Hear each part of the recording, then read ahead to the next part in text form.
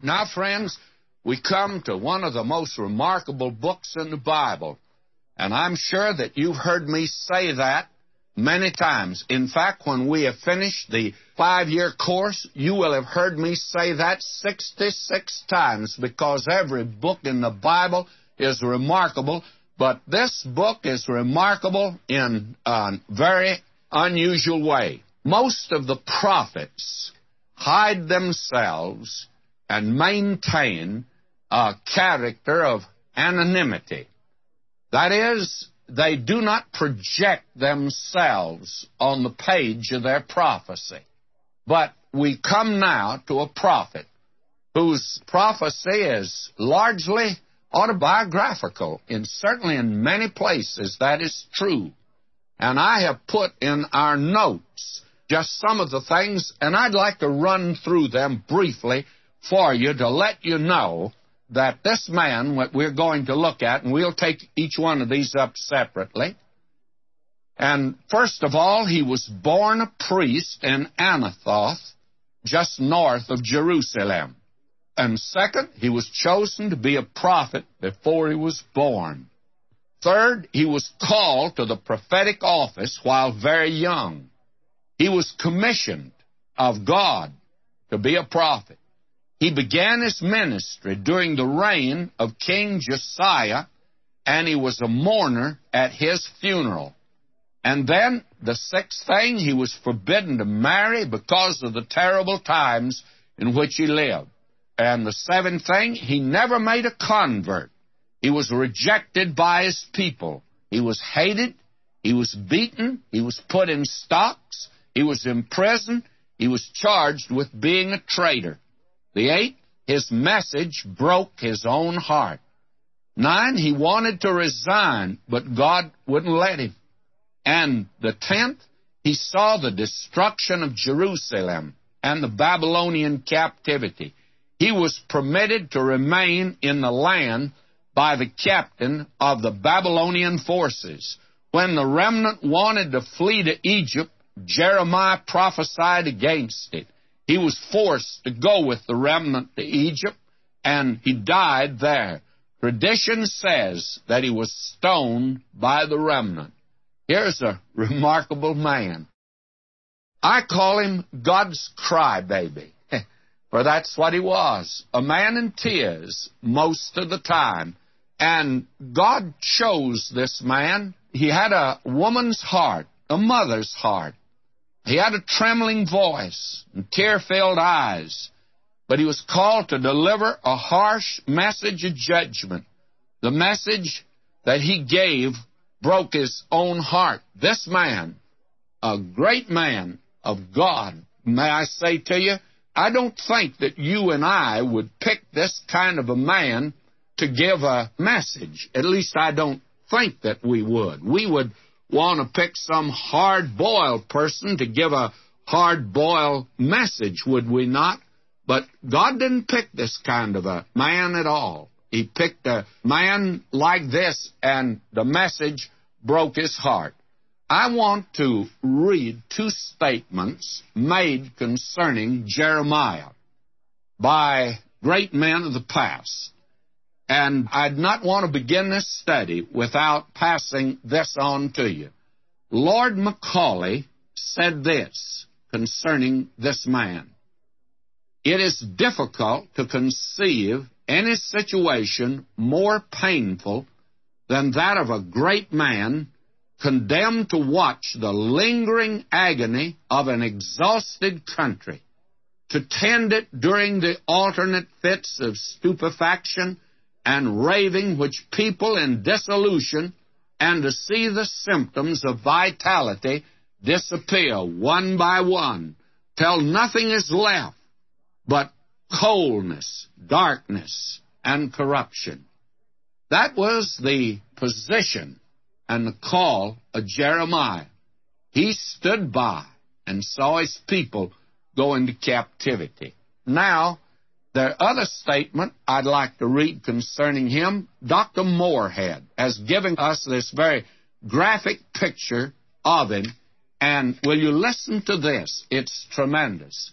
I'm reading now. It was Jeremiah's lot to prophesy at a time when all things in Judah were rushing down to the final and mournful catastrophe, when political excitement was at its height, when the worst passions swayed the various parties and the most fatal counsels prevailed.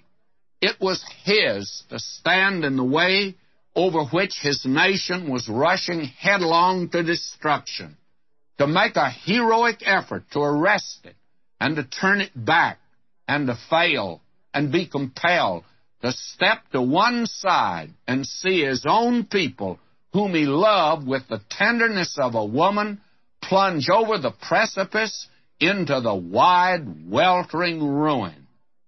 These are tremendous statements made concerning that. You and I are probably living at a time just like that. We're a great nation today, and we've accomplished many things. We've gone to the moon. We have atom bombs. We're a strong nation. But inside our nation today, there is this same corruption that is carrying us down, actually will carry us down to dismemberment and to disaster. It's coming, my friend. Revolution may be around the corner. Now, I know that what I'm saying is not popular today. You just don't say it. You have now nice panels where you discuss how we're going to improve society and how we can work out our problems. And today, God is totally left out of the picture, absolutely left out. And today, if the Bible is mentioned, it's mentioned in a way with a curled lip by some unbeliever. The ones who are believers, who have a message from God, are pushed aside. I know that. And may I say to you, I'm not sure, but what we are very much in the same position that Jeremiah was in. And for that reason, I'd like to say that I feel that this book is going to have a message for us today. And I hope that you'll ask your friends to listen in. I hope you'll ask them to write in and get notes and outlines. And I hope you have them, because they're important for this book. Now, God shows this man who had a mother's heart, a trembling voice, and tear-filled eyes to deliver a harsh message of judgment. And the message that he gave broke his own heart. Now, one author has put it like this: he was not a man mighty as Elijah, eloquent as Isaiah, or seraphic as Ezekiel, but one who was timid and shrinking, conscious of his helplessness, yearning for a sympathy and love he was never to know. Such was the chosen organ through which the word of the Lord came to that corrupt and degenerate age. Now, when the Lord Jesus appeared, he asked the question of his own, "Whom do men say that I, the Son of Man, am?" There was a difference of opinion. None of them really knew, and those who did not know him had some different ideas. Some thought he was Elijah. There was a reason for that. Some thought he was John the Baptist. Reason for that. And some thought he was Jeremiah. And may I say to you, those who thought that had a good reason for believing it, because Jeremiah was a man of sorrows and acquainted with grief.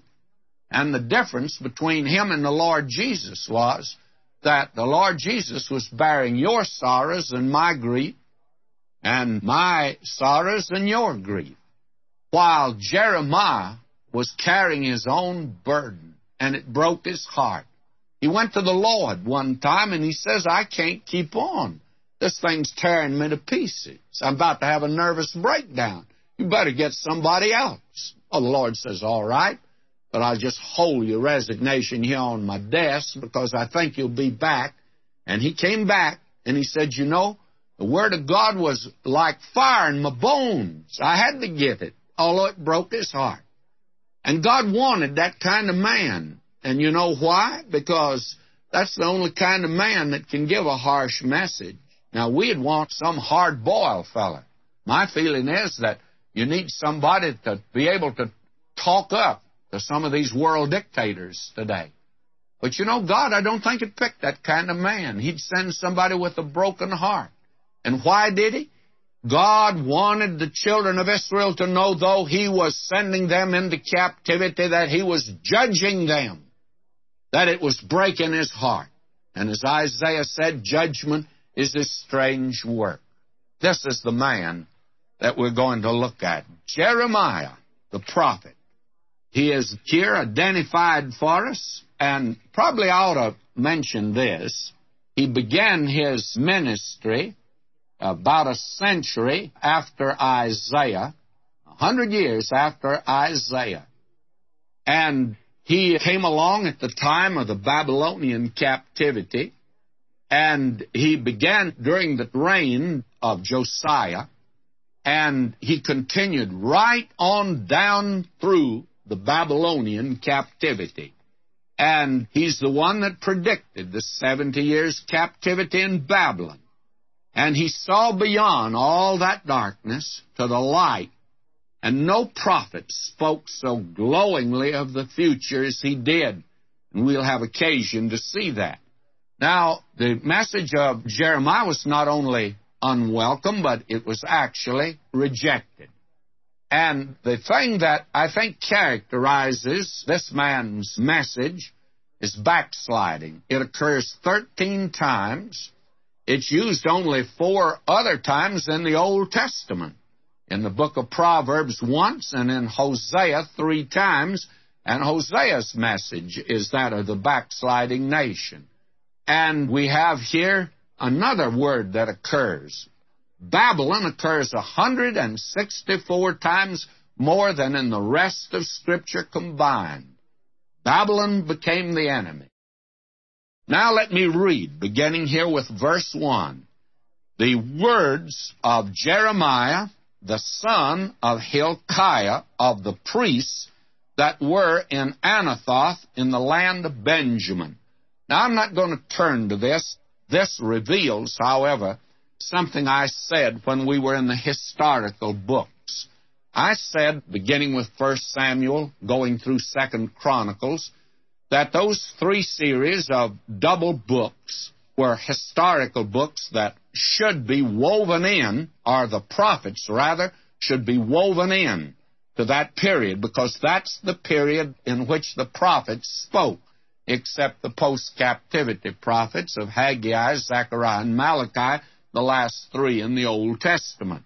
Now what we have here in this first verse is a reference to Hilkiah, who was his father. Now Hilkiah was the high priest who found the book of the law of the Lord that was given by Moses during the time of Josiah, and that is the thing that sparked the revival during the reign of Josiah. Now, you'll find that back in 2 Kings, the 22nd chapter, and in 2 Chronicles, the 34th chapter, and I'm not going to turn to it. Now, he says he was in Anathoth. That was his hometown. It was just a few miles directly north of Jerusalem. Now, you'll notice here, he says, to whom the word of the Lord came in the days of Josiah, the son of Ammon, king of Judah, in the 13th year of his reign. Now, Josiah was 8 years old when he came to the throne. He reigned 31 years. Jeremiah began his ministry when Josiah was 22 years old, and he prophesied during 18 years of Josiah's reign. And Jeremiah was a mourner at the funeral, and that is in 2 Chronicles 35:25 of Josiah. Josiah did a very foolish thing, and sometimes God's men do very foolish things. He went over to fight against the Pharaoh of Egypt at Carchemish when he came up, actually, not against Judah at all, but for some strange reason, why Josiah went after him, and out there in the valley of Esdraelon, Armageddon, if you please, at Megiddo, why Josiah was slain.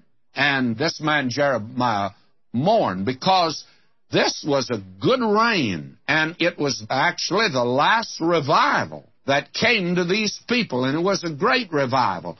And Jeremiah mourned because he saw that the nation was going to lapse now into a night out of which it would not come until after the Babylonian captivity. We find here in verse 3 now, chapter 1 of Jeremiah, it came also in the days of Jehoiakim, the son of Josiah, king of Judah, unto the end of the 11th year of Zedekiah, the son of Josiah, king of Judah, unto the carrying away of Jerusalem captive in the 5th month. So now we are told here very definitely that Jeremiah began his ministry during the reign of Josiah, the 13th year. And he conducted his ministry right on down through the Babylonian captivity. In fact, Nebuchadnezzar had received a message from Jeremiah, and he told his captain, you let that man Jeremiah do what he wants to do. If he wants to come with the other captives, fine. If he wants to stay there, let him stay there. And what, of course, actually happened was Jeremiah did not want to go with the captives. They had rejected his message. They're going into Babylonian captivity, and Nebuchadnezzar's permitting him to make his choice. So he remained with those few that remained. And then those fugitives took off and went down to Egypt. And they did it against the advice of Jeremiah and his wisdom. And finally, they apparently stoned him to death. That's the story of this man. You see, we know a great deal about Jeremiah. We don't know that much about Isaiah or Ezekiel. We probably know a great deal about Daniel, because the first part of his prophecy is rather personal also. But now take the minor prophets, and some of them we know nothing about him. That man Obadiah, we just don't know a thing about him. And there are others just like that. Now we find here in verse 3 that Jehoahaz, a son of Josiah, who's not mentioned here, he reigned only 3 months. He didn't even get the throne warm until they eliminated him. And then the king of Egypt placed his brother Eliakim, Jehoiakim, upon the throne. He reigned 11 years. And it was Jeremiah warning him not to rebel against Nebuchadnezzar, king of Babylon. And he did. And the king took him captive to Babylon and placed on the throne at that time in Jerusalem Jehoiachin, and he reigned 3 months and 10 days. And he's not mentioned here because of the fact that he didn't get the throne warm either until he's eliminated. And Nebuchadnezzar took him captive to Babylon and placed Zedekiah, his father's brother, on the throne, and he reigned 11 years. And he's mentioned here. Then Zedekiah rebelled, and Nebuchadnezzar came and destroyed Jerusalem, slew his son, put out his eyes, and took him captive to Babylon. Now that you say is very brutal. I agree with you, it's very brutal. But you must remember, Nebuchadnezzar had been very patient with that city, and the city and the people refused to listen to Jeremiah. We'll see that as we go into the prophecy. Now, we find here in verse 4, we have the call of this man to the prophetic ministry. And this, I think, is rather important. I did not give you at the beginning an outline of this book at all. I just passed by it altogether, and I do not know whether I should do that for the benefit of those of you that do not have our notes, because the outline is important. And I trust that you will write in and ask for the notes and outlines that we do send out for this particular book here. And we trust that many of you will ask for them, because we want you to have them. But now let me mention here at the very beginning, we have the call of the prophet during the reign of Josiah here in chapter 1. And we're going to see that now. And then from chapters 2 to 20, we have prophecies to Judah and Jerusalem prior to Zedekiah's reign, which means that a great deal of the messages of Jeremiah and his ministry was given actually before the book of the law of Moses was found by Hilkiah. Now I'm reading verse 4. Then the word of the Lord came unto me, saying, and I can't emphasize that too much, this is the word of the Lord. If you're not prepared to go along with that, you just well put down the book. It'll have no message for you. The word of the Lord came unto me, saying, this is the word of God. I don't propose to tell you how God got it through to him, but he got it through to him, and this is the word of the Lord. Before I formed thee in the belly, I knew thee, and before thou camest forth out of the womb, I sanctified thee, and I ordained thee a prophet unto the nations. I'm sure glad that the mother, Jeremiah, didn't practice abortion. He'd never been born. Somebody says, when is a child a child? May I say, the moment that it's conceived. Read the 139th Psalm. David said that he was formed in the lower parts of the earth. That is, he was formed in the womb of his mother. And that very moment that began, and there is, I'm told by a gynecologist, that there's tremendous development at the very beginning. And I want to say this, and again, looks like I'm just not making friends and influencing people. My friend, abortion is murder, unless it's done to save life. It just happens to be that. It can't be looked at any other way, according to the Word of God. God says, I knew you. And he called this man. Now, the important thing is, why did God say that to this man? My friend, he's going to give a message that's going to be rejected. It's going to cause him to be imprisoned. He's going to have to stand for God, and it's going to be a message that'll break his heart, because he loved his people, and he hated to tell them what was going to come to them. But God wanted a man with a message like this, a tender man. Now, in the court of old Ahab and Jezebel, God sent a hard-boiled prophet by the name of Elijah. But now, God wants his people to know before they go into captivity, he loves them. He wants to save them. And he wants to deliver them. And he picked this kind of a man. Now, why does he tell this man this? He wants to encourage him. He said, I want you to know, Jeremiah, the important thing is, I am the one that I have called you, I've ordained you, and I've sanctified you. Now, that word sanctification here just simply means this, as we've seen this word before. It means to set aside for the use of God. Those vessels, I've referred to this before. Back in the tabernacle and in the temple, those vessels, the old beaten-up pans and pots that were there, that were used in God's service, they're called holy vessels, are sanctified.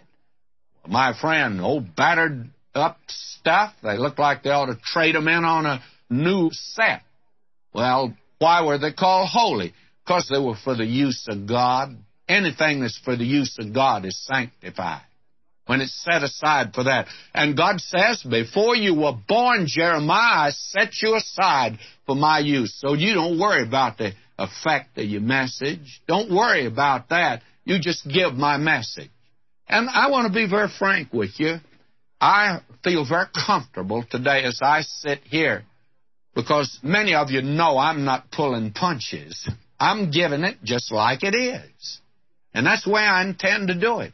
And listen, that's my responsibility. And I want to say this kindly. I am not responsible to you. I'm responsible to God, and I turn my report into Him. And since I turn my report into Him, it's just too bad if I don't please you. I'm sorry. I wish I did. But I know that a great many not very happy with this type of a ministry. I had this ministry as a pastor. I always had a little group. Somebody said, my, how people loved you. Yes, they did. And I thank God for that today. But you know, I always had a little group of dissidents. Oh, they were cantankerous. They were mean. They were troublemakers. And I don't think some of them were quite honest. In fact, I know they were not. May I say to you that if you're giving out the Word of God, you're responsible to God. And you're set aside for that ministry. This man was. God says, I've ordained thee a prophet unto this nation. Now, that gives him authority. It gives him encouragement. And I tell you, it's going to help him through many a dark day. Now, God says, then said I. Now, listen to Jeremiah's response. And at this time, he was about 20 years old. But this verse doesn't look like it. Ah, Lord God, behold, I cannot speak from a child. Now, actually, he was not a child as you and I think of a child.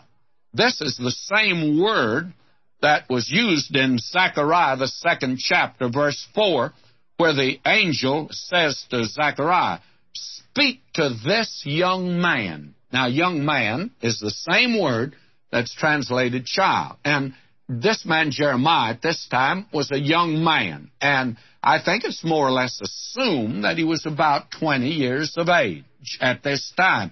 Now, the reason he says this, he says, I'm a young, inexperienced fella. I'm not capable of doing this. I'm not prepared for it. And I've called attention to this before. Have you ever noticed that the man that God uses is the man that doesn't think he can do it? If you think you can do it today, then may I say to you, I don't think God can use you. I had a young preacher that came in to see me, and he was just absolutely green with jealousy of another man in the town where he was. And he said this to me. He said, I'm a better preacher than he is. I'm a better pastor than he is. I'm a better speaker than he is. And he just went down the list. And when he finished, and he said, now I want to know why God's using that man, and he's not using me. He said, my ministry is just falling flat. Well, I said, I'll tell you why. I said, you think you can do it. And I happen to know the other man, and the other man really doesn't believe he can do it. And I said, God always uses that. God chooses the weak things of the world. And Jeremiah says, I'm just a young man. I'm not fitted. I'm not equipped. I'm not able to do this. And now, notice what God says to him. But the Lord said unto me, say not, I'm a young man. For thou shalt go to all that I shall send thee. And whatsoever I command thee, thou shalt speak. Isn't that good? Isn't that wonderful? Oh, may I say this, not as carping criticism, but just as a statement of fact. I listen to the liberals, and they're more liberal pulpits than they are fundamental today, but the fundamentalists are getting the people. The Bible-believing churches, they've got the thing moving today. The liberal hasn't. And if you would ask me what's wrong with these churches, primarily, it's actually not liberalism. The old boy up there speaking doesn't believe it. He's giving out theories and ideas, and he has panel discussions where he tells what he thinks. God says, you give what I command you to give, and give it with that authority. May I say to you, when you're giving out God's Word, it's very comfortable. It's very wonderful. I love this. I love Jeremiah. I'd love to have comforted that man, and he sure has comforted me today. I can assure you that.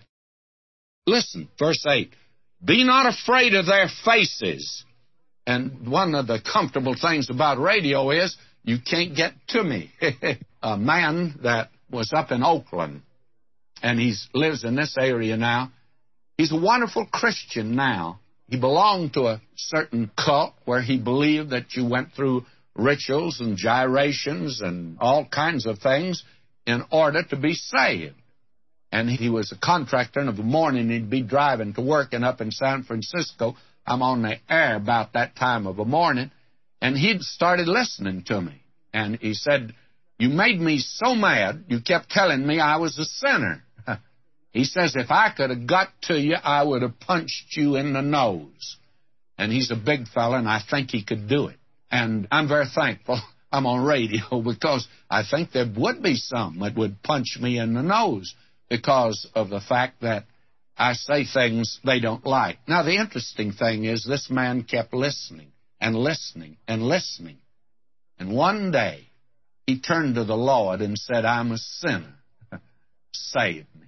And he accepted Christ as his Savior. May I say to you, that's the joy giving out the Word of God. God says, go ahead and give it out. It won't return void to me. I can assure you that it will accomplish something. That's what's needed in the pulpit of this land today. Man to speak with authority what God has written down. That's all that he asks us to do. It's a very simple task in one way, and another, it's not so simple. He says to Jeremiah, be not afraid of their faces, for I'm with thee to deliver thee, saith the Lord. God says, I'm on your side. Martin Luther said one with God is a majority anytime. I belong to a minority group today, but really, if you want to know it, I'm in a majority. Now, verse 9, then the Lord put forth his hand. He touched my mouth. And the Lord said unto me, behold, I put my words in thy mouth. That's very important. God has inspired the words of Scripture, not the thoughts or the ideas. The devil was not inspired to tell a lie, but the words that say that the devil told a lie, those words are inspired. The words of Scripture are, not the thoughts or the ideas. Too often today we go astray at this particular point, and that's one reason, friends, I cannot commend certain so-called translations. They're good interpretations, but they're lousy translations because it's the words that are inspired. We need to get back to that today. It's like the girl that was taking music lessons, and she wanted to be a singer. And finally, the time came for her to have a concert, you know. And she had the concert. And after it was over, she was back in the dressing room, and friends came back, and she was interested to know. She said, what did my teacher say? And a friend there who knew the teacher and knew her, he wanted to be very diplomatic. He says, well, he said that you sang heavenly. Oh, she said, did he say that? Yes, he said that. Well, she said, did he say that in so many words?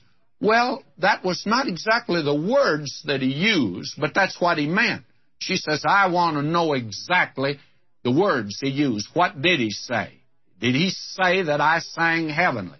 Well, he meant that, but what he really said was that it was an unearthly noise.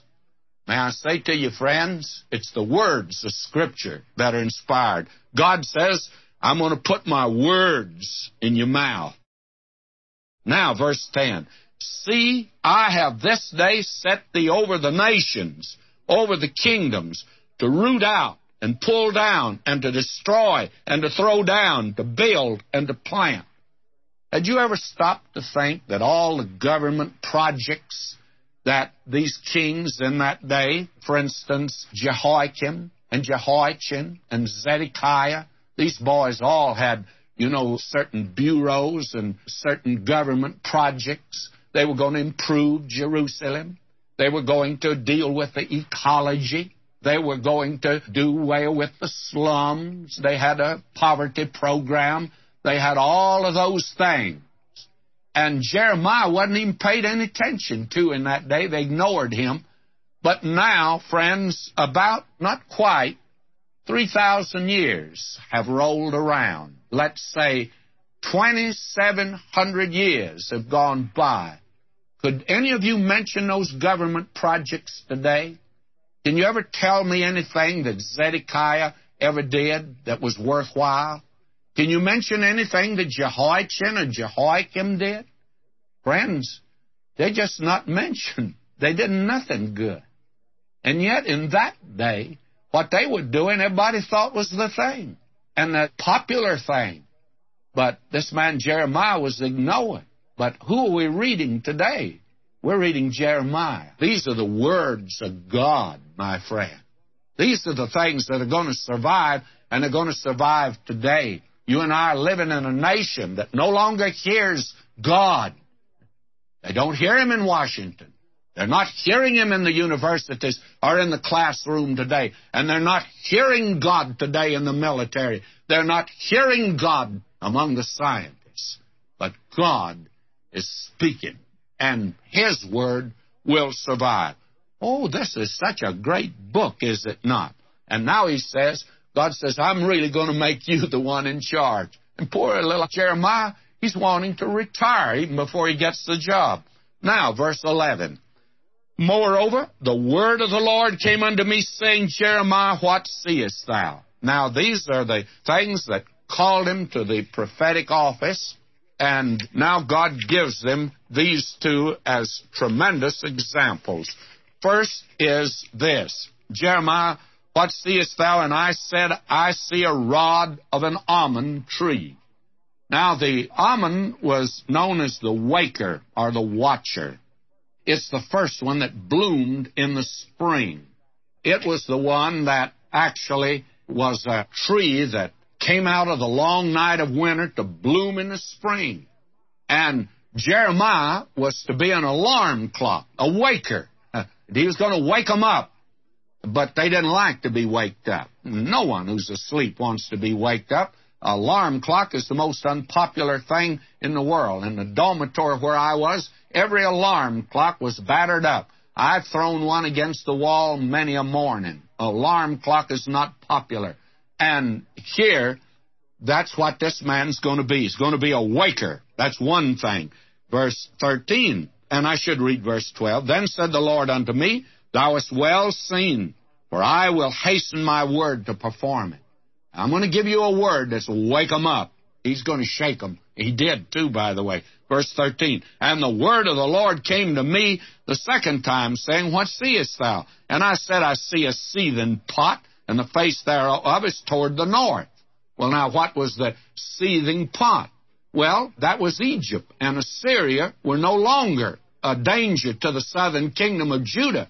But round that fertile crescent in the north, there was a boiling pot, the rising power of Babylon, which was to eventually destroy the nation. And this man, Jeremiah, is to constantly warn them of what is going to happen to the nation. Now he says, For lo, I will call all the families of the kingdoms of the north, saith the Lord, and they shall come. They shall set everyone his throne at the entering of the gates of Jerusalem, and against all the walls thereof round about, and against all the cities of Judah. You see, God, a century before, had delivered Jerusalem.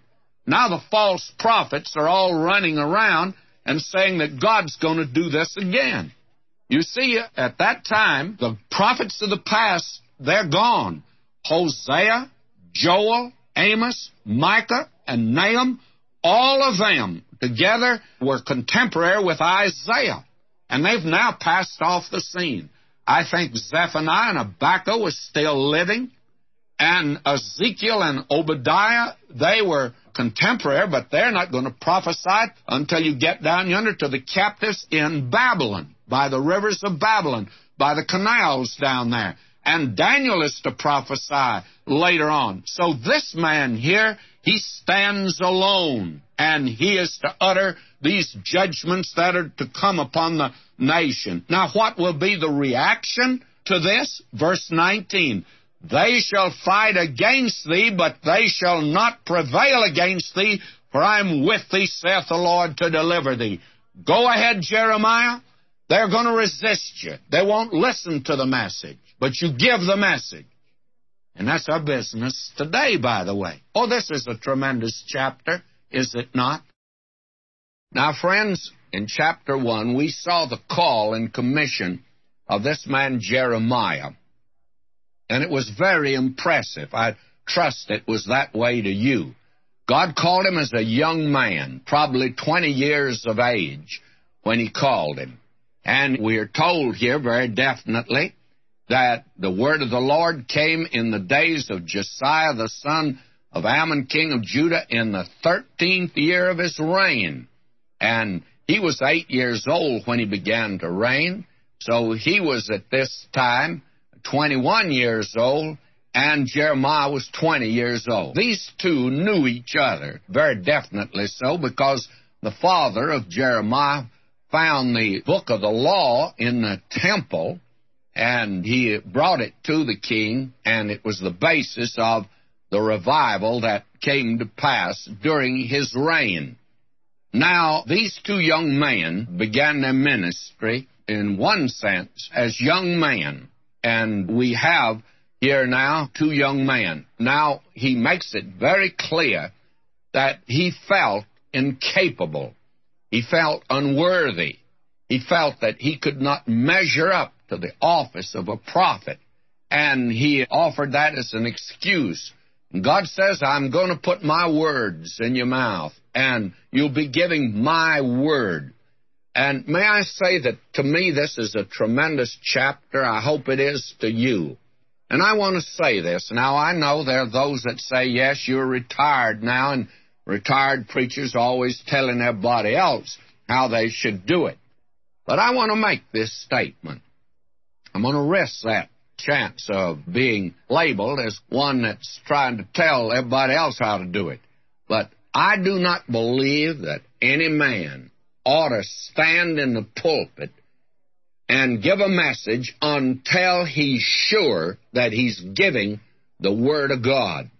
If he has any doubts, or if he feels like he should give his own ideas and preach a liberal social gospel, my point is that he ought to stay out of the pulpit. He's got no business being there, because today the important thing, now I don't care how much homiletics you have, I don't care how much hermeneutics you have, and I don't care how much theology you've had, and I don't care about all this sophisticated training today, unless you're confident you're giving the Word of God. You ought to stay out of the pulpit. That's important. I think it's very important. Now we come here in chapter 2 to the first message that this man Jeremiah gave, and he gave it to a backslidden nation. I'm going to give you here a few of the details and the mechanics. And I recognize on radio that we can get bogged down in this type of thing, but the next few chapters are rather important, and we'll not understand them until we understand the background. Chapters 2 through 6 was given during the first 5 years of Jeremiah's ministry. You see, he began, we were told, in the 13th year of the reign of this man. And these messages were in those first 5 years, before the finding of the book of the law. And then in chapters 7 through 9, the messages there have to do with the cleansing of the temple and the discovery of the book of the law. And that was in the 18th year of the reign of Josiah. And then chapters 10 through 12, you have messages that came in the time of the period of reform and revival after finding the book of the law. And we're going to discover that that revival was a very surface sort of thing. It was an experience sort of thing. No great emphasis upon the Word of God. And it'll never be a real revival, friends, until there is a real emphasis upon the Word of God. Now, in order to orient you into where we are, and that's the reason I think the prophetic books should be studied along with the historic books. And therefore, I want to turn back to the 34th chapter of 2 Chronicles and see if we can't fit ourselves into this particular place in history. I'm reading now from 2 Chronicles, the 34th chapter, beginning with verse 1. Josiah was 8 years old when he began to reign, and he reigned in Jerusalem 31 years. And he did that which was right in the sight of the Lord, And he walked in the ways of David his father, and declined neither to the right hand nor to the left. Now here's an outstanding king right at the end of the kingdom of Judah. And now I keep reading verse 3. For in the 8th year of his reign, while he was yet young, he began to seek after the God of David his father. And in the 12th year he began to purge Judah and Jerusalem from the high places and the groves and the carved images and the molten images. And now it was during that period that these first 5 years that Jeremiah is prophesied. Now will you notice, and they break down the altars of Balaam in his presence, and the images that were on high above them he cut down, in the groves and the carved images and the molten images. He broke in pieces, made dust of them, strode it upon the graves of them that had sacrificed unto them. And he burnt the bones of the priests upon their altars, and cleansed Judah and Jerusalem. And so did he in the cities of Manasseh and Ephraim and Simeon, even unto Naphtali, with their mattocks round about. And when he had broken down the altars and the groves, and had beaten the graven images into powder, cut down all the idols throughout all the land of Israel, he returned to Jerusalem. Now, verse 8 says, Now in the 18th year of his reign, when he had purged the land and the house, he sent Shaphan the son of Azaliah, Maaseiah the governor of the city, and Joah the son of Jehoahaz the recorder, to repair the house of the Lord his God. And it was then that Hilkiah the priest found a book of the law of the Lord that was given to Moses. You see, there weren't many copies. 2, one for the king, one for the priests, and they'd been lost. They were to God, you see. Now Jeremiah comes out, and will you listen to him? This is a period, as we've seen when we read this historical section, they had gone into idolatry. They had forsaken the living God. And this second chapter, but the first prophecy that he gave is a wonderful prophecy. I think it would be difficult to find any portion of Scripture that would surpass this particular section in genuine pathos and tenderness. And it's eloquent. And that's the thing we want to notice.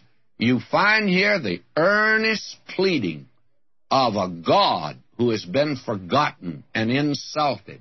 His grace and compassion towards the guilty nation, blended with solemn warnings of dreadful days to come if the heart's not turned back to him. Altogether, that make this discourse now coming up one of the great ones that we have in the Word of God. Now, actually, this first one begins here with chapter 2 and goes through chapter 3, verse 5. This is the first one that is given. And now we have it fitted in to that particular period when this man, Josiah the king, was seeking the Lord. But he didn't have the Word of God. But he knew one thing, that idolatry should be put down.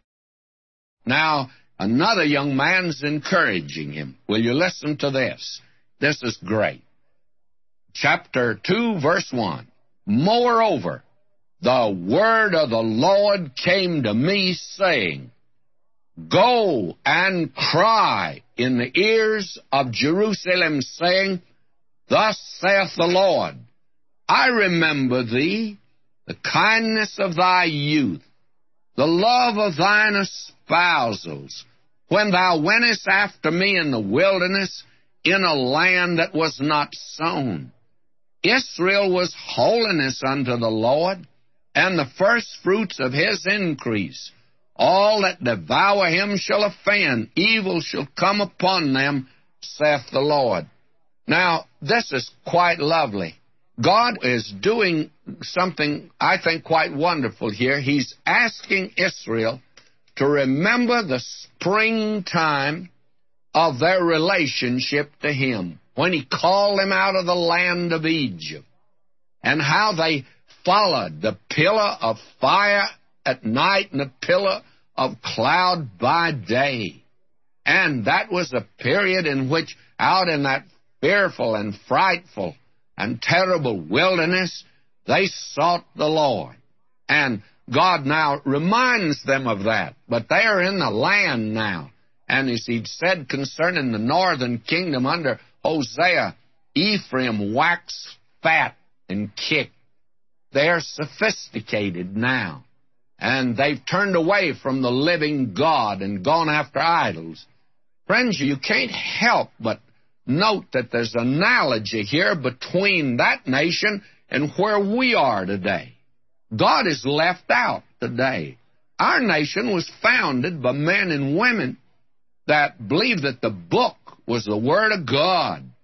And everything they did was based on that book. And one of the reasons today that our government is not functioning like it should be, as one outstanding historian of the present, I've quoted him on this program, and he has made the statement that today our nation is control of men who do not know the spiritual heritage of our nation. We're away from God today. Now, we're going after idols, the almighty dollar. The best news out of New York today is the stock market. The best news out of Washington today is the fact that we're getting in a lot of money. And money is the god of the present hour. Great is Diana of the Ephesians. Great is the almighty dollar today, and God's left out. Now, this makes this a very wonderful thing. God says here, and I want to move on down here, I remember thee. God says, I remember you. You've forgotten me, though. Isn't that lovely? And then he goes on here in verse 3. Israel was holiness unto the Lord. Don't you remember back there how you belonged to me? You followed me, and you were led of me. How wonderful. Now he moves on. Hear ye the word of the Lord, O house of Jacob, and all the families of the house of Israel. And you notice the message, although the 10 tribes are scattered, they've been carried into captivity, they're still around. Let's put one thing down, make sure about it. The 10 tribes never got lost, and therefore you can't find them today. I know that there are several groups around today that think they're maybe in one of the states of the Union, that they're in this country, or they're in Great Britain. They're not lost, still same people, by the way, and God's message was to them in that day, though they were in Assyrian captivity. Thus saith the Lord, what iniquity have your fathers found in me, that they are gone far from me, and have walked after vanity, and are become vain. I think this is without doubt one of the greatest passages that it's possible to put your hand on here. It's a great passage of Scripture. God says, and notice in such a wonderful way he approaches them. He said, what did I do wrong that you turned from me? What's wrong with God today, friends, that we're not interested in Him? And we're not interested in serving Him. Is there something wrong with God? Is the unrighteousness with God? Is God doing wrong today? How wonderful this is. And notice how he approaches this here. What iniquity have your fathers found in me? What did I do wrong? Do I do evil? And verse 6, neither said they, where is the Lord that brought us up out of the land of Egypt, that led us through the wilderness, through a land of deserts and of pits, through a land of drought and of the shadow of death, through a land that no man passed through and where no man dwelt. People didn't go through that country. Friends, there are not many go through there today. I've been at the edge of it, and that's as far as I wanted to go. You can have it. But God kept His people there 40 years, and He took care of them. And He goes on to remind them, verse 7, and I brought you into a plentiful country to eat the fruit thereof and the goodness thereof. But when ye entered, ye defile my land, and made mine heritage an abomination. Now, we hear a great deal today about ecology, and that we need to clean up the land. May I say to you, that's good. It needs cleaning up. But, you know, there's a lot of moral filth around today. There is a lot of degradation and deterioration in character. And that's the thing that God's talking about. They polluted God's land. They would have come in and be a witness to Him. And now they're as bad as the people that were in that land. Now, verse 8, God puts the responsibility on the spiritual leaders. And I think the problem began in the church in this country. No nation falls until it falls first spiritually. There is, first of all, spiritual apostasy, moral awfulness, and then political anarchy. That's the way every nation makes its exit as a great nation. Verse 8, the priest said not, where is the Lord? And they that handle the law knew me not.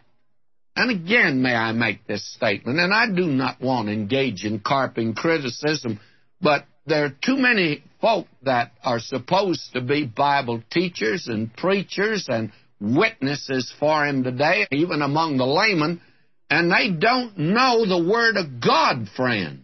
They don't know it. I'm sorry to say that. It ought not to have to be said, but it happens to be true. And as a result, they really don't know God. You have to know His Word to know Him.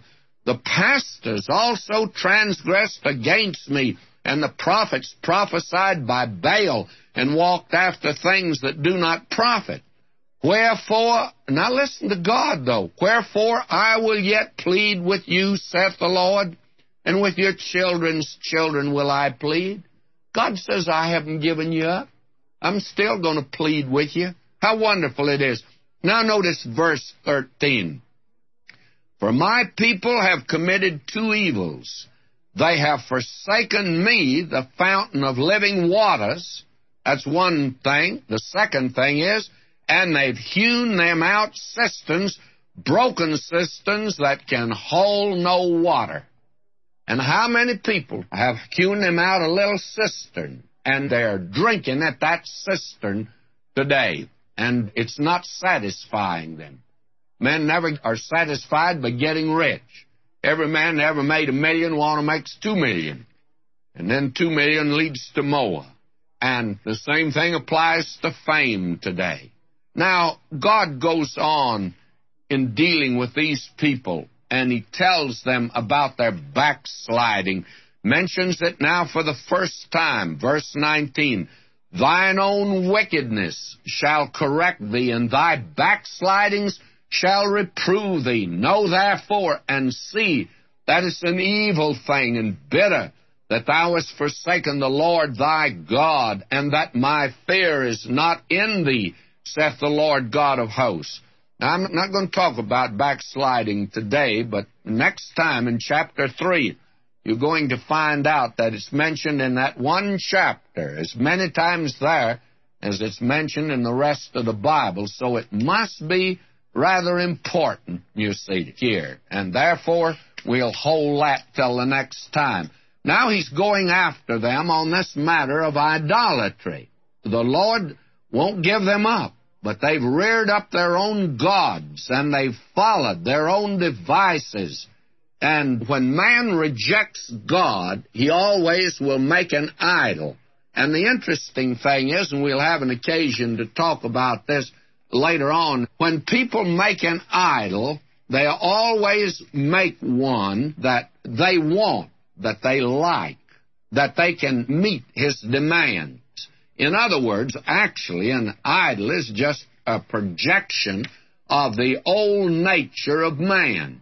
And every idol represents that. And that's what you have here in this particular section. In fact, all the way through this first section, it is a polemic against idolatry.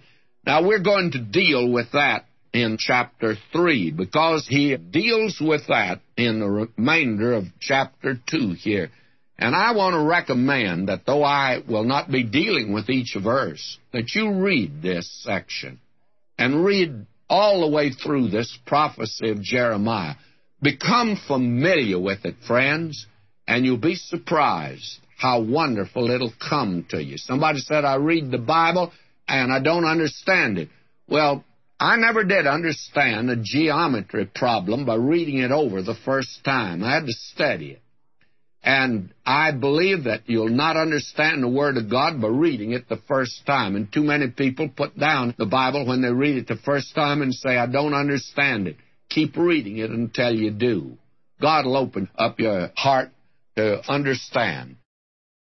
Now, friends, as we come to the 3rd chapter of Jeremiah, you will recall that in chapter 2, we said that there begins a message there that covers all of chapter 2 and then takes in 5 verses of chapter 3. And so we want to conclude the message of last time and then begin this new message that he has here. But all of chapters 2 through 6 was given during the first 5 years of Jeremiah's ministry, and that was before the book of the law was found, but it was during a time when Josiah, a young man like Jeremiah, was seeking the Lord, and he was putting in certain reforms in the nation. And the main thing that he was doing, he was cleaning up idolatry, as we saw. Actually, the nation had just gone over to idolatry and had forsaken the living God. And you can see with the king's help and this young prophet that they had a tremendous effect upon the nation. Now, they went over to idolatry for a very definite reason. And the reason was that that was the easy way as well as the popular way. But it was a way that lowered the standards in Israel and had brought them down to a low moral level. Now, chapter 3, as it opens, will you let me read here?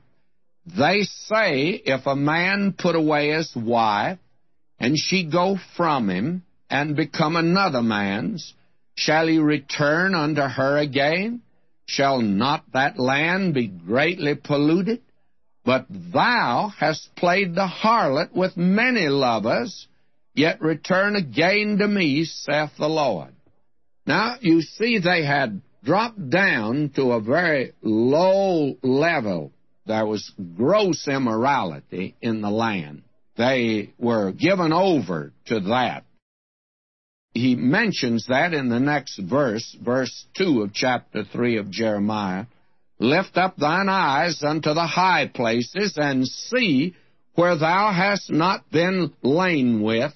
In the ways hast thou sat for them as the Arabian in the wilderness, and thou hast polluted the land with thy whoredoms and with thy wickedness.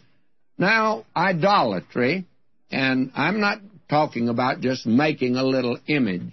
Anything that a man gives himself to is idolatry. Covetousness is therefore idolatry because of the fact that someone covets something and they give their time, their energy, they're dedicated to that. Now, there are a great many people dedicated to sin, and the energy of sin, especially in these last days, is tremendous. But you see, the minute that a man turns away from the living God, he will turn to something, and it'll be something that he's made. That'll be his God. That'll be his idol. Now, Dr. Morgan has made this very fine statement, and it is a very enlightened statement, by the way, and I want to share it with you now. When a man makes a god according to the pattern of his own being, he makes a god like himself, an enlargement of his own imperfection. Moreover, the God which a man makes for himself will demand from him that which is according to his own nature. It is clearly evident in Mohammedanism.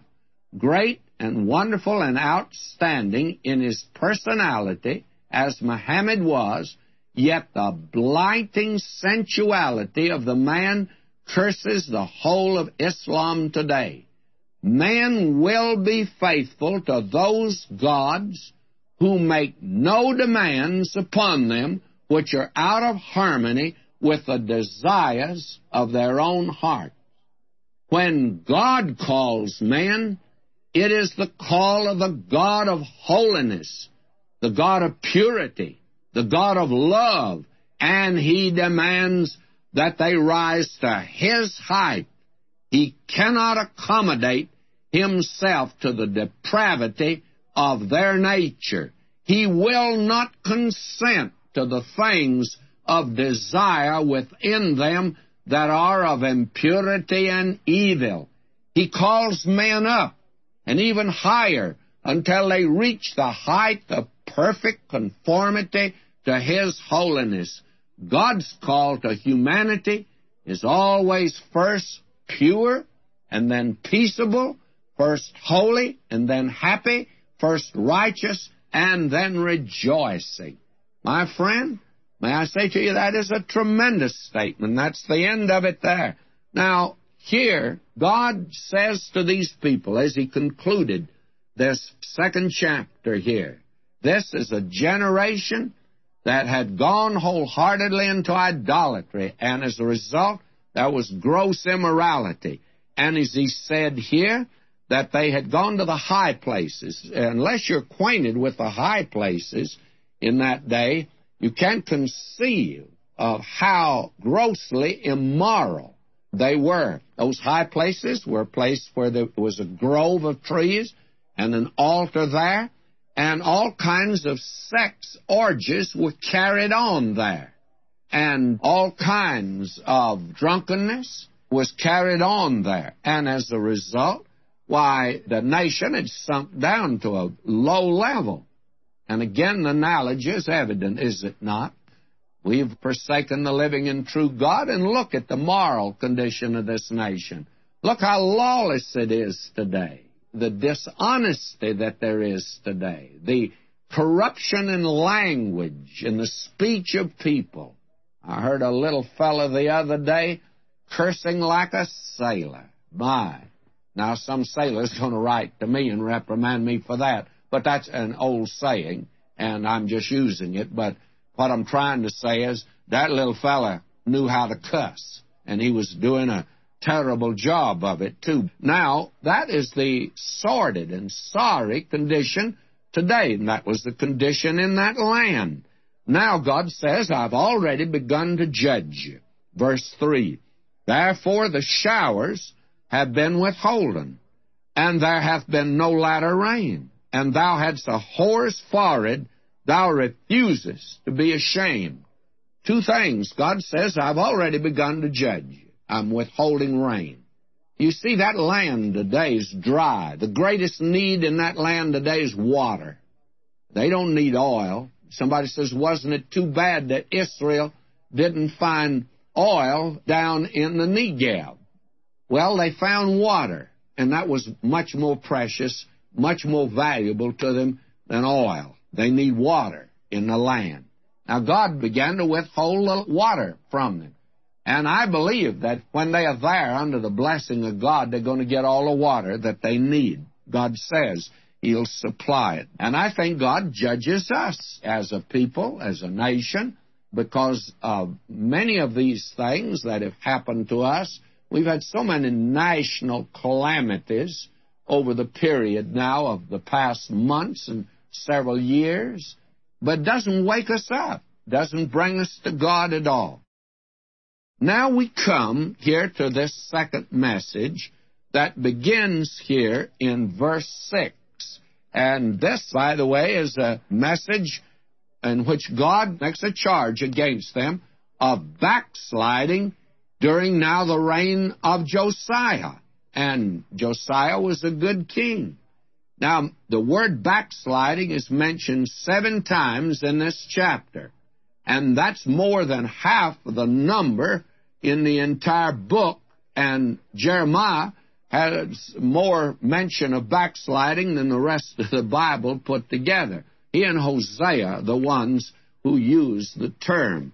Now, you will find here that backsliding means something a little bit different than we think that it does. Backsliding to us actually means to slide backwards. Isn't that what backsliding is? Yes, but this is the way that it works out, and you see the vivid picture of it when God said to Israel through Hosea, He said, Ephraim is a backsliding heifer. Now, if you've never had the privilege of loading calves into a truck, in my day it was a wagon, and I remember as a boy that there lived next door to us in southern Oklahoma a rancher. He had 2 sons, and they were the meanest boys, and I ran with them. I was a good boy, of course, but I ran with them, and we'd go out the ranch sometimes and help load up these heifers and little bulls, too, by the way. Now, backsliding is this. You know, you would try to get the little old fella in the wagon. You know what he would do? He'd put down his front feet, make them stiff as he could be, and he'd brace himself so you couldn't move him up. And when you tempt him to move up the ramp to get him in the wagon, when he put those legs down, he'd just start slipping backwards. That's backsliding. That's what it means in the Bible. That means to refuse to go God's way. It's refuse to listen to Him.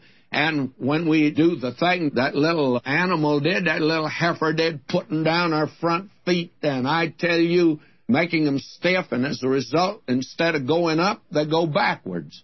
And when you and I refuse to do what God wants us to do, and we rebel against Him, that's backsliding, because what happens? You'll start moving backwards every time. You get farther and farther away from God. Now, notice what He says here to them. Verse 6, The Lord said also unto me in the days of Josiah the king, Hast thou seen that which backsliding Israel hath done? She's gone up upon every high mountain, under every green tree, and there hath played the harlot. God says to this nation, take a lesson from Israel. Now, Israel's gone into captivity. But notice what they did. They did exactly what you did. And Ephraim was a backsliding heifer. I tried to get them to return to me, and they would not return to me. And as a result, they're in captivity. Let that be a lesson to you. Now, God said back here in verse 1, you remember, God says, Yet return again to me, saith the Lord. Now, God says, though you played the harlot, you belong to me, and you played the harlot, yet God says, if you come back to me, I'll receive you. And that's the reason that any prodigal son or any prodigal daughter or any prodigal family or any prodigal church or any prodigal nation can always come back to God. He won't punish them if you come back. In fact, He'll receive you. The prodigal son, he didn't get any kicks when he got home. He got those in the far country. He got kisses. And he nearly starved to death in the far country, but they made a banquet for him, the father did, when he came home. Now he says here, that should be a lesson to you. They went into idolatry. I sent them into captivity. Verse 7, And I said, after she had done all these things, Turn thou unto me, but she returned not. God says, I gave her an opportunity to turn to me. I would have taken her back, but she wouldn't come. And her treacherous sister Judah saw it. Now, the sin of Judah's compounded. And I actually think their captivity was much worse than the 10 northern tribes, and the reason, I think, is quite self-evident. The 10 northern tribes went into Assyrian captivity. But I want to tell you, Judah had them as an example and didn't listen at all. The tragedy today in this country, we have a Bible. And I get a little weary of hearing people, I don't know what they're trying to prove.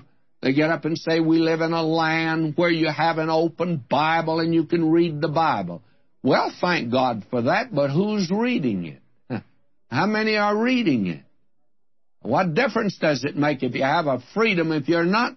Judah did not turn to God. They had an example. You and I have the Word of God today, and I believe God will judge this country worse than he'll judge Russia. Now, listen to him. Verse 9, it came to pass, though the lightness of her whoredom, that she defiled the land and committed adultery with stones and with stocks. That is, made idols of these. Verse 10, and yet for all this her treacherous sister Judah hath not turned unto me with her whole heart, but feignedly, saith the Lord. Now this revival under this man that is King Josiah was a revival, no question about it. Many people turned to God, but it was so popular that it actually was not anything but a surface return. It was a surface return to God by and large as far as the nation is concerned. Now, I believe today that there is a renewed interest in the Word of God, and I think more people are getting saved now. I know at any time during my ministry, but let's be very careful. It's not revival. It's quite surface today. And don't be deceived by the big crowds in places and by the number that are supposed to accepted Christ. You just divide that by 2 and then subtract that from what you have left, and you probably get the number that really are genuinely converted. We're seeing a great surface movement as well as a genuine movement today. Now will you notice verse 11, and the Lord said unto me, the backsliding Israel hath justified herself more than treacherous Judah. In other words, God makes it clear. He says the sin of Judah is worse than that of Israel. Up north, they didn't have the opportunity. They didn't have the temple. They didn't have the Word of God. I tell you, our judgment has to be greater. Verse 12, go and proclaim these words toward the north, and say, return, thou backsliding Israel, saith the Lord, and I'll not cause mine anger to fall upon you, for I'm merciful, saith the Lord, and I'll not keep anger forever. God says, I'll bring you back into the land if you turn to me. How gracious God is. How wonderful He is. Only acknowledge thine iniquity. And today, the big problem is just simply this, is a lack of confession of sin. And a lot of this movement today is, I read a book recently and disturbed me. The man uses the first-person pronoun more than anybody I've ever heard. And the Lord gets no glory in that. What God's done for him, made him a millionaire, and he's been successful and all that. I don't find where he was ever saved from sin. Confess your iniquity. My friend, today you say you're a Christian. What do you mean by that? I've trusted Christ. Trusted Him for what? I trusted Him as my Savior. He's done so much for me. Fine, I'm glad to hear that. But did He save you from sin? Remember, He died on the cross to save you from sin, not to give you a new personality or make you a millionaire. He died to save you from sin. He was delivered for our offenses, and we were very offensive to God, by the way. Are you saved, friend? That's important today. This man Jeremiah, he gets down under my skin. He worries me. Now will you notice, verse 14, turn, O backsliding children, saith the Lord, for I'm married unto you, and I will take you one of a city and two of a family, and I'll bring you to Zion. How gracious God was. Verse 15, and I'll give you pastors according to mine heart, which shall feed you with knowledge and understanding. And friends, if you have a Bible-teaching pastor, you ought to run over right now and put your arm around him, and you ought to protect him because they're valuable today. They're few and far between. Verse 16, it shall come to pass when ye be multiplied and increased in the land in those days, saith the Lord, they shall say no more, the ark of the covenant of the Lord, neither shall it come to mind, neither shall they remember it, neither shall they visit it, neither shall that be done any more. And you'll find all the way through Jeremiah these rays of light. Have you ever been out on a cloudy day and then all of a sudden in a rainstorm the sun breaks through and you see a rainbow? Well, all through the prophecies of Jeremiah, he brings these to our attention, and this is one of them. At that time, now that reaches on into the millennium, they shall call Jerusalem the throne of the Lord, and all the nations shall be gathered unto it to the name of the Lord, to Jerusalem. Neither shall they walk any more after the imagination of their evil heart. Verse 18, in those days the house of Judah shall walk with the house of Israel, and they shall come together out of the land of the north to the land that I've given for an inheritance unto your fathers. Glorious prophecy of the future that he just puts in you. It's like a little gem. Then he says, at that day, thou shalt call me my Father. Now, no individual Israelite ever called God Father. He was a father to the nation, and he called Israel my son, but he never called David his son. He says, David my servant. He never called Moses his son. He called him Moses my servant. It's only in this day of grace. How wonderful it is, how privileged we are today. To as many as received him, that is the Lord Jesus, to them, those that receive Christ, the right, the exousion power to become the sons of God. To those that don't do any more nor less than just simply trust in his name. Oh, is he your Savior today from sin? If he is, you're not only a saved sinner, you're a son of God. Oh, how wonderful it is to be that. Now, again he says, verse 22, return ye backsliding children, I'll heal your backsliding. I'll heal you. You get a little sore in a very prominent place if you do a lot of backsliding, friends. God says, I'll heal you if you'll come to me. Now, in verse 23, and this is the same you find in Psalm 121:1, truly in vain is salvation hoped for from the hills and from the multitude of mountains. Psalm 121:1 says, shall I lift up mine eyes to the hills? That's where those high places were. David says, oh no, never there. I lift up mine eyes unto the Lord. Salvation comes for him. And that is the thing that he's saying here. Now, he says, verse 25, we lie down in our shame, and our confusion covereth us, for we've sinned against the Lord our God, we and our fathers from our youth, even unto this day, and have not obeyed the voice of the Lord our God. They didn't confess their sin, but Jeremiah confessed it for them and for himself also. You know, that wouldn't hurt to have a little confessing of sin going on today, instead of all of this gibbering about, oh, I've got a special gift, or I'm a super-duper saint, or God has blessed me in a wonderful way. Well, thank God if he's blessed you in a wonderful way. But don't you feel like that you're coming short of the glory of God? Have you been to him and told him how far you fall short? My friend, we need a little humbling today, and I'm not sure about what God's getting ready to let us have it.